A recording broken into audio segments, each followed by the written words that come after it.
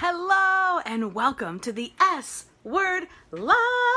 My name is Renee Rebar and I'm a sales strategist, TEDx speaker, and consultant. And my goal for you today is to get some actionable advice that you can use in your business right now. So if you're a coach, a consultant, or a done-for-you service provider, and you've ever sent a proposal and then heard crickets, I'm going to tell you what to do.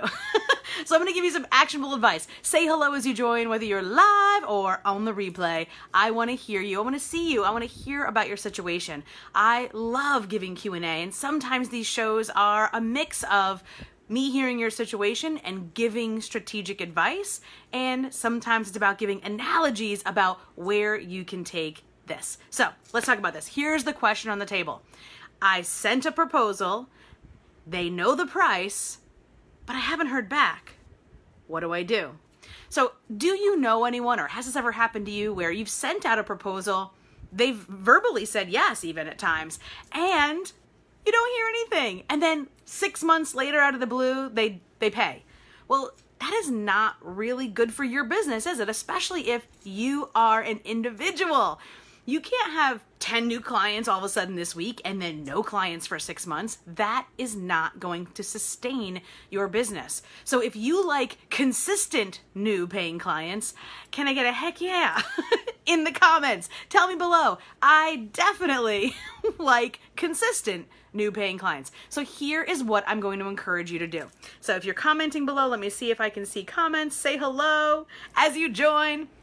So here's the question that I got for sure. I took this off of a question that I got inside of a Facebook group that someone tagged me about. So I'm going to share it with you today.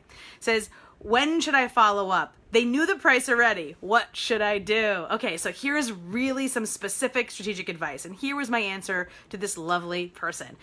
Number one, before you even get off the phone with this individual, I want you to do one thing. I want you to set up a quick check-in call before you hang up. Can I get a heck yeah?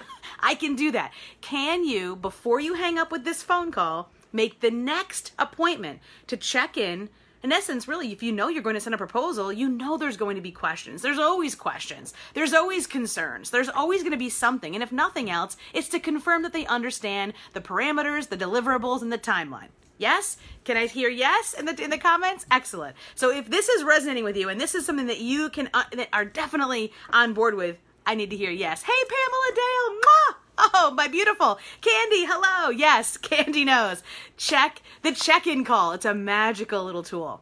Here's the next piece. When you send that proposal, I want you to set a deadline. And you can simply say, and this is the advice I gave in this Facebook group, which was, this offer or this proposal is valid at this price until this date.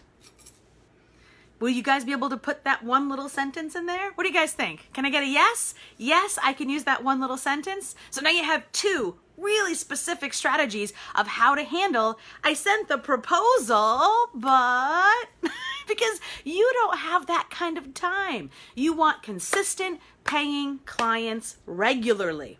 And so when you say, great, I'll set up a quick check-in call. I'll send you the proposal. And then when they receive the proposal, that deadline is the day of your check-in call. Aww. Can you guys do that? Tell me yes or no in the comments. Or give me a question. Some saying no. Maybe there's another question that you can ask around it.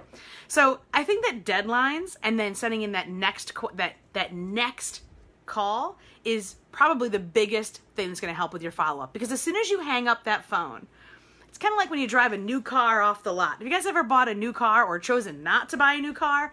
Just because the depreciation when you drive it off the lot is so rampant?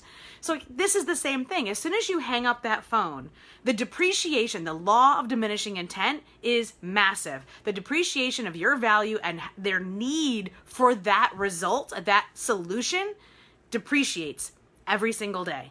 So don't let time go by. And sure, you can say, oh, well, they bought in 6 months, but that wasn't under your control. And now you've got 10 more clients, and now this other client, you can't race around to try to get deliverables on time, then race around to try to get vetted properly contractors to be able to deliver these specific services on time.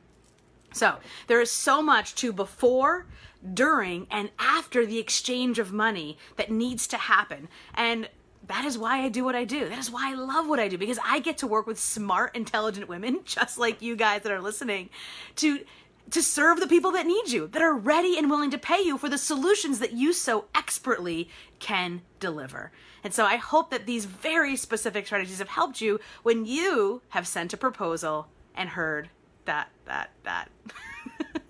Now, there's way more to this story, and I can't wait to see you next week, because every single week I come and deliver golden nuggets of sales joy right here, 12:30 p.m. Eastern, every single Wednesday. The S Word Live. Can't wait to see you next week. Holla!